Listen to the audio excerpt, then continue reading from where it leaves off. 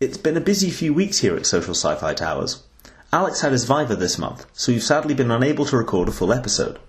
Instead, we have a short special episode that we recorded at the European International Studies Association conference in Sicily. Alex sat down with Georg Löffelmann from the University of Warwick, and with the aid of some wine, they had a lively discussion about Philip K. Dick's The Man in the High Castle, recently made into a television series by Amazon Studios.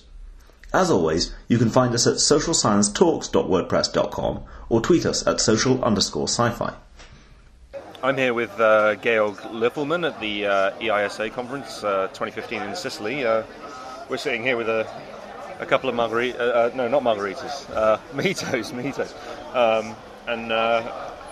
Georg, we emailed him to have another chat, and he said he wanted to have a chat about The Man in the High Castle, because it's just been, was it commissioned by Amazon? Yeah, it was commissioned by Amazon into a pilot, which I understand has now been greenlit for like a whole series based on the book. And the reason I got interested in is that when they showed the pilot, they showed a map of the United States being divided. I should probably say that The Man in the High Castle is basically a counterfactual history or an alternative universe where Japan and the Third Reich won World War II, and they basically have carved up the United States. So the eastern seaboard all the way to the Plain States is controlled by Nazi Germany. The west coast is all controlled by Japan, and there's a sort of sliver of a neutral zone around the Rocky Mountains, and this is the scenario. And I thought it was really interesting because I work a bit in critical geopolitics and the concept of space territoriality and the map, and basically that how sort of these like spatial configurations immediately affect the construction of reality. And of course the trick in The Man in the High Castle is there's an alternative history in that universe. The Grasshopper Lies Heavy, which is a novel in the original book, but it is a film reel in the pilot that shows the Allies winning World War II. And I think what it really sets up very nicely is the concept of what is reality, what can you believe in, and what actually constructs a reality. Yeah, I mean, it's the first time I've read it, so I mean, I was quite interested in it. Admittedly, not for the first 50 pages, right? I mean, so you have this kind of... It's a slow burn. Yeah. I mean, but I think that's quite... I mean, I've read other Philip K. Dick novels, right? And he does this typical kind of 60s, 70s thing. He's taking a lot of drugs, right? So obviously the thing at the end, it slightly becomes more unraveled, as it were, and you start to get more of a sense of what's going on, and then it even ends in a slightly ambiguous position of whether this novel is actually existing, is like a alternate dimension or something. And the Man in the High Castle, you never actually get to meet him in the novel. He kind of like stays like in the background. He's almost more like a myth, if you will, or like somebody that speaks truth to power, but you actually never get to meet him. There's a plot to assassinate him, but they never get that far, and so... Yeah, you end up with these kind of... I mean, one of the things I like about it, and I've spoken about this on the podcast before, is that one of the things that annoys me about a lot of novels is they need a hero, and I don't like that idea, right? So I'm a huge fan of books or films where the hero dies at the end, right? And history carries on. We were chatting about Babylon 5 earlier. A lot of these things, actually, the point is to realise that you're not the hero, right? There isn't.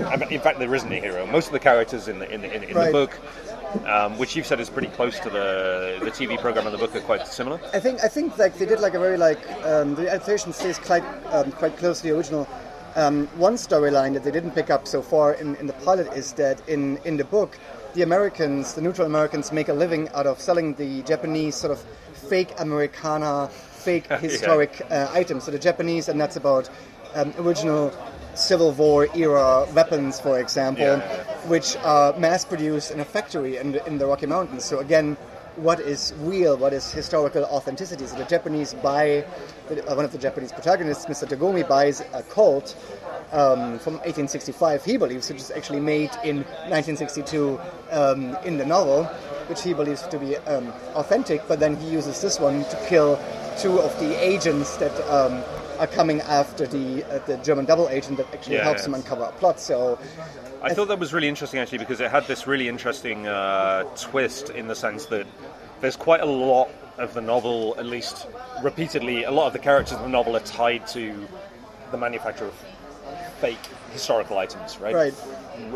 Replicas, or, But actually, despite the fact that there's pages and pages of characters getting really upset about this, particularly the gun, this gun that Mr. Tagomi buys, but actually, at the end, it works perfectly well, right? And that is to say, okay, it's not an old item. It doesn't have historicity, which is a big theme in the novel. It doesn't have this history behind it, but he uses it to kill like 3 guys or whatever.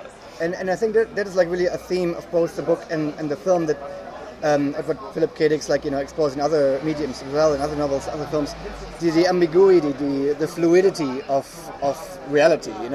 We can come from like a Foucauldian perspective that power and knowledge are always bound up with each other, and of course there is a power structure in this universe, but then there's also an alternative reality that questions this power knowledge structure, which is the grasshopper that lies heavy. But what actually Philip K. Dick does quite nicely, he doesn't even present this as a salvation, we find the real truth, we find the movie reel, we find the novel, and now we can form a resistance movement, and that would be like your standard Hollywood plot. The hero comes, he finds the real thing and uses it as a weapon. But he actually leaves it quite open in a way. It's almost like there is no better or worse reality. It's just kind of alternatives that play out in different configurations. And another element I think is quite interesting, that Mr. Tagomi, he consults the I Ching. I would pronounce that right. So that's sort of like an ancient kind of Taoist kind of fortune-telling device, which of course goes against any kind of Western notion of planning, you're master of your own fate. And there's a complete different Eastern perspective again, presenting a different version of how reality is constructed. And so I think these multiple layers of realism and reality in the book, in the film, are quite interesting. Yeah, you start seeing. The use of the I Ching in particular is quite interesting, because so in the novel, Japanese hegemony over one part of the United States also takes place culturally. So you have several characters which think in a kind of, I don't know if that's how Japanese people think, but supposedly a kind of Japanese idiom, and they use it as a kind of religious thing. Oh, I don't know what to do, I should ask the oracle, right? But then the way it's the novel, which is this entire history, which is then implied to be an alternate dimension, in this dimension is laid out entirely using the I Ching. So where in one of you have these two ideas. One is that it's kind of a personal guidance, right? Mm-hmm. So they put the sticks down and they read the hexagrams, fair enough. They think, and then they interpret the passage that it points to. But actually, the man in the high castle, the author, has laid it out as an objective truth for everyone that goes beyond, the kind of interpreting history, as it were. So you have these kind of tensions in on one end, people want to use it for themselves, but the man in the high castle is portrayed almost as a kind of what we would think of as a patriot. Yeah, and I think this is quite interesting.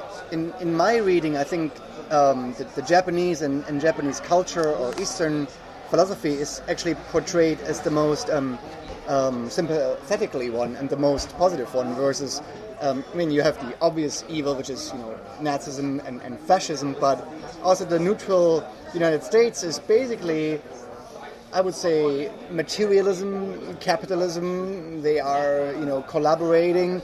They are not.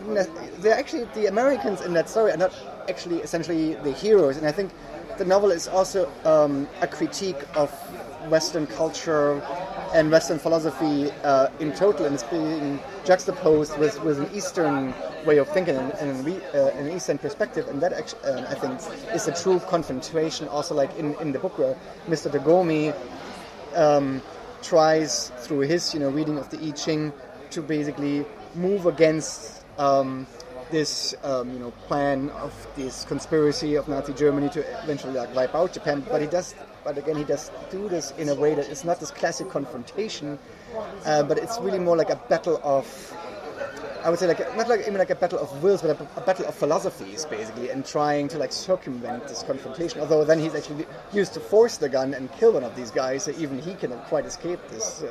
Well, he ends up being forced showdown. into kind of exactly. He's being forced into it. So he ends up not being able to reconcile not being able to reconcile those two Yeah. things. I mean, I think actually it's an interesting confrontation precisely because, I mean, there's an argument to be said that, you know, fascism or whatever is still within a kind of rational nexus, right? In a way that Taoism, I mean, repeatedly he's looking at things and saying there's no Tao, there's no historic way here. Yeah, I mean, you know, we can look at Adorno and you know, the dialectic of the Enlightenment, that, you know, like all these like processes like the industrialization, bureaucratization, was like the absolute culmination in fascism. And I think Dick touches a bit like on that in The Man in the High Castle, where he actually says, well, basically, you know, America adapts actually quite smoothly to basically Nazi rule in a certain way, and they also show that in the pilot that the hero male protagonist actually turns out to be a spy, a double agent for Nazi Germany, and he's, you know, the all-American hero that you think, oh, he's this like resistance fighter that you root for, and then he actually turns out to has completely been essentially sold out. Yeah, I mean, one of the most interesting things actually was the guy, the assassin that's sent to kill the author of this novel because it's anti-Nazi or whatever, is eventually killed because, actually not because of any reason, right?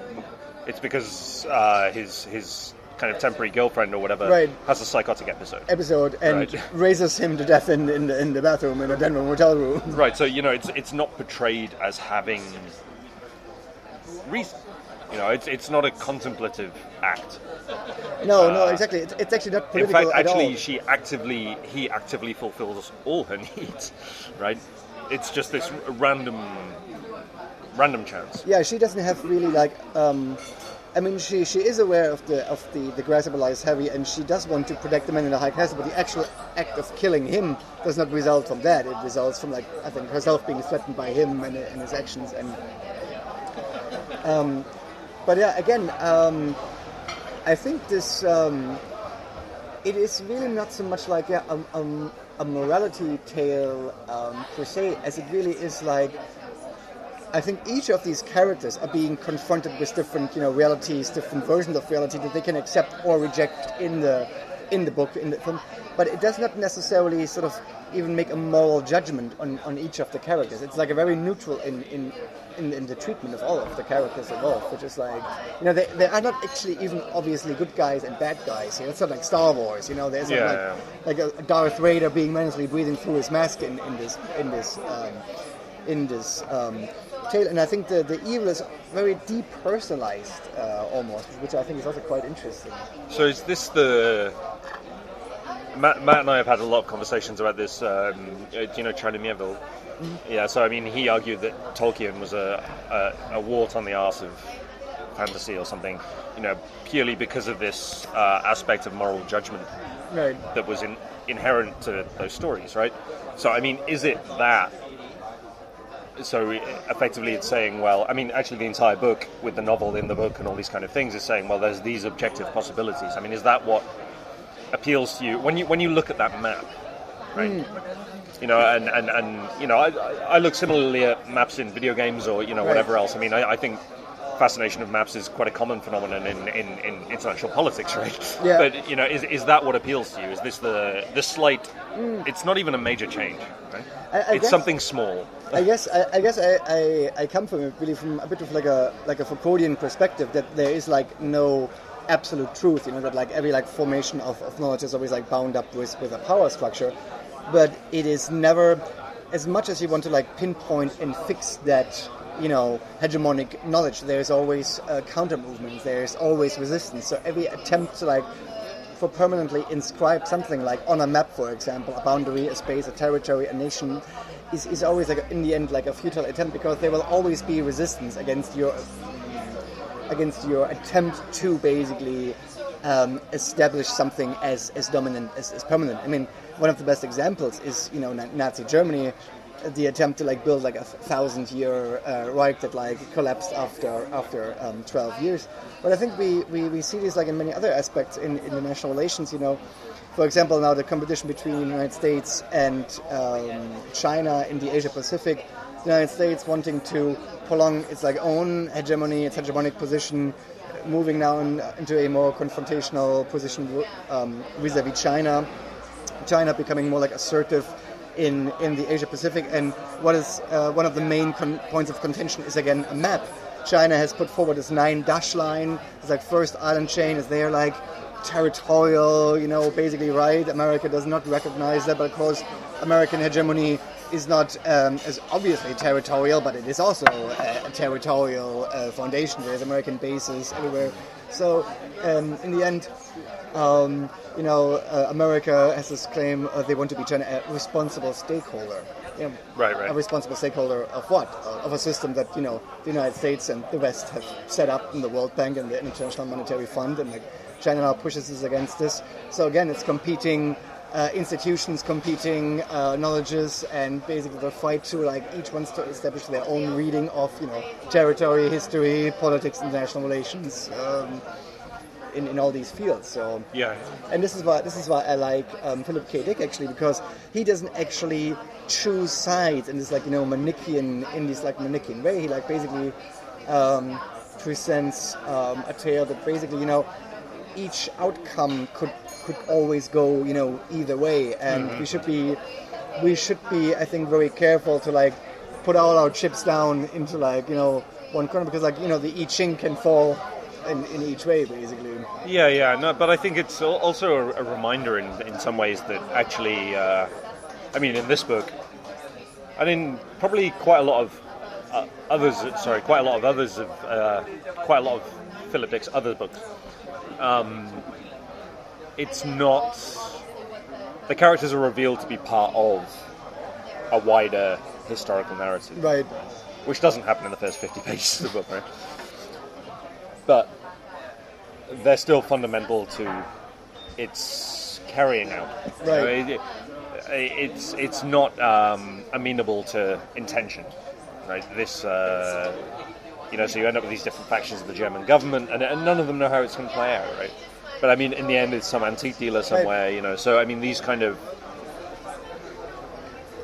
in terms of the causality of it, the kind of hinges become incredibly hard to even the entire concept explain, let alone predict. Exactly, I think the entire concept of agency is quite murky in the novel. You're never quite clear if the several protagonists are actually indeed masters of their own fate, or are they just kind of thrown into some random chaotic context, and basically muddle through the best way they can. And and again, I think the I Ching is incredibly prominent in the book. I don't know how many times he consults it.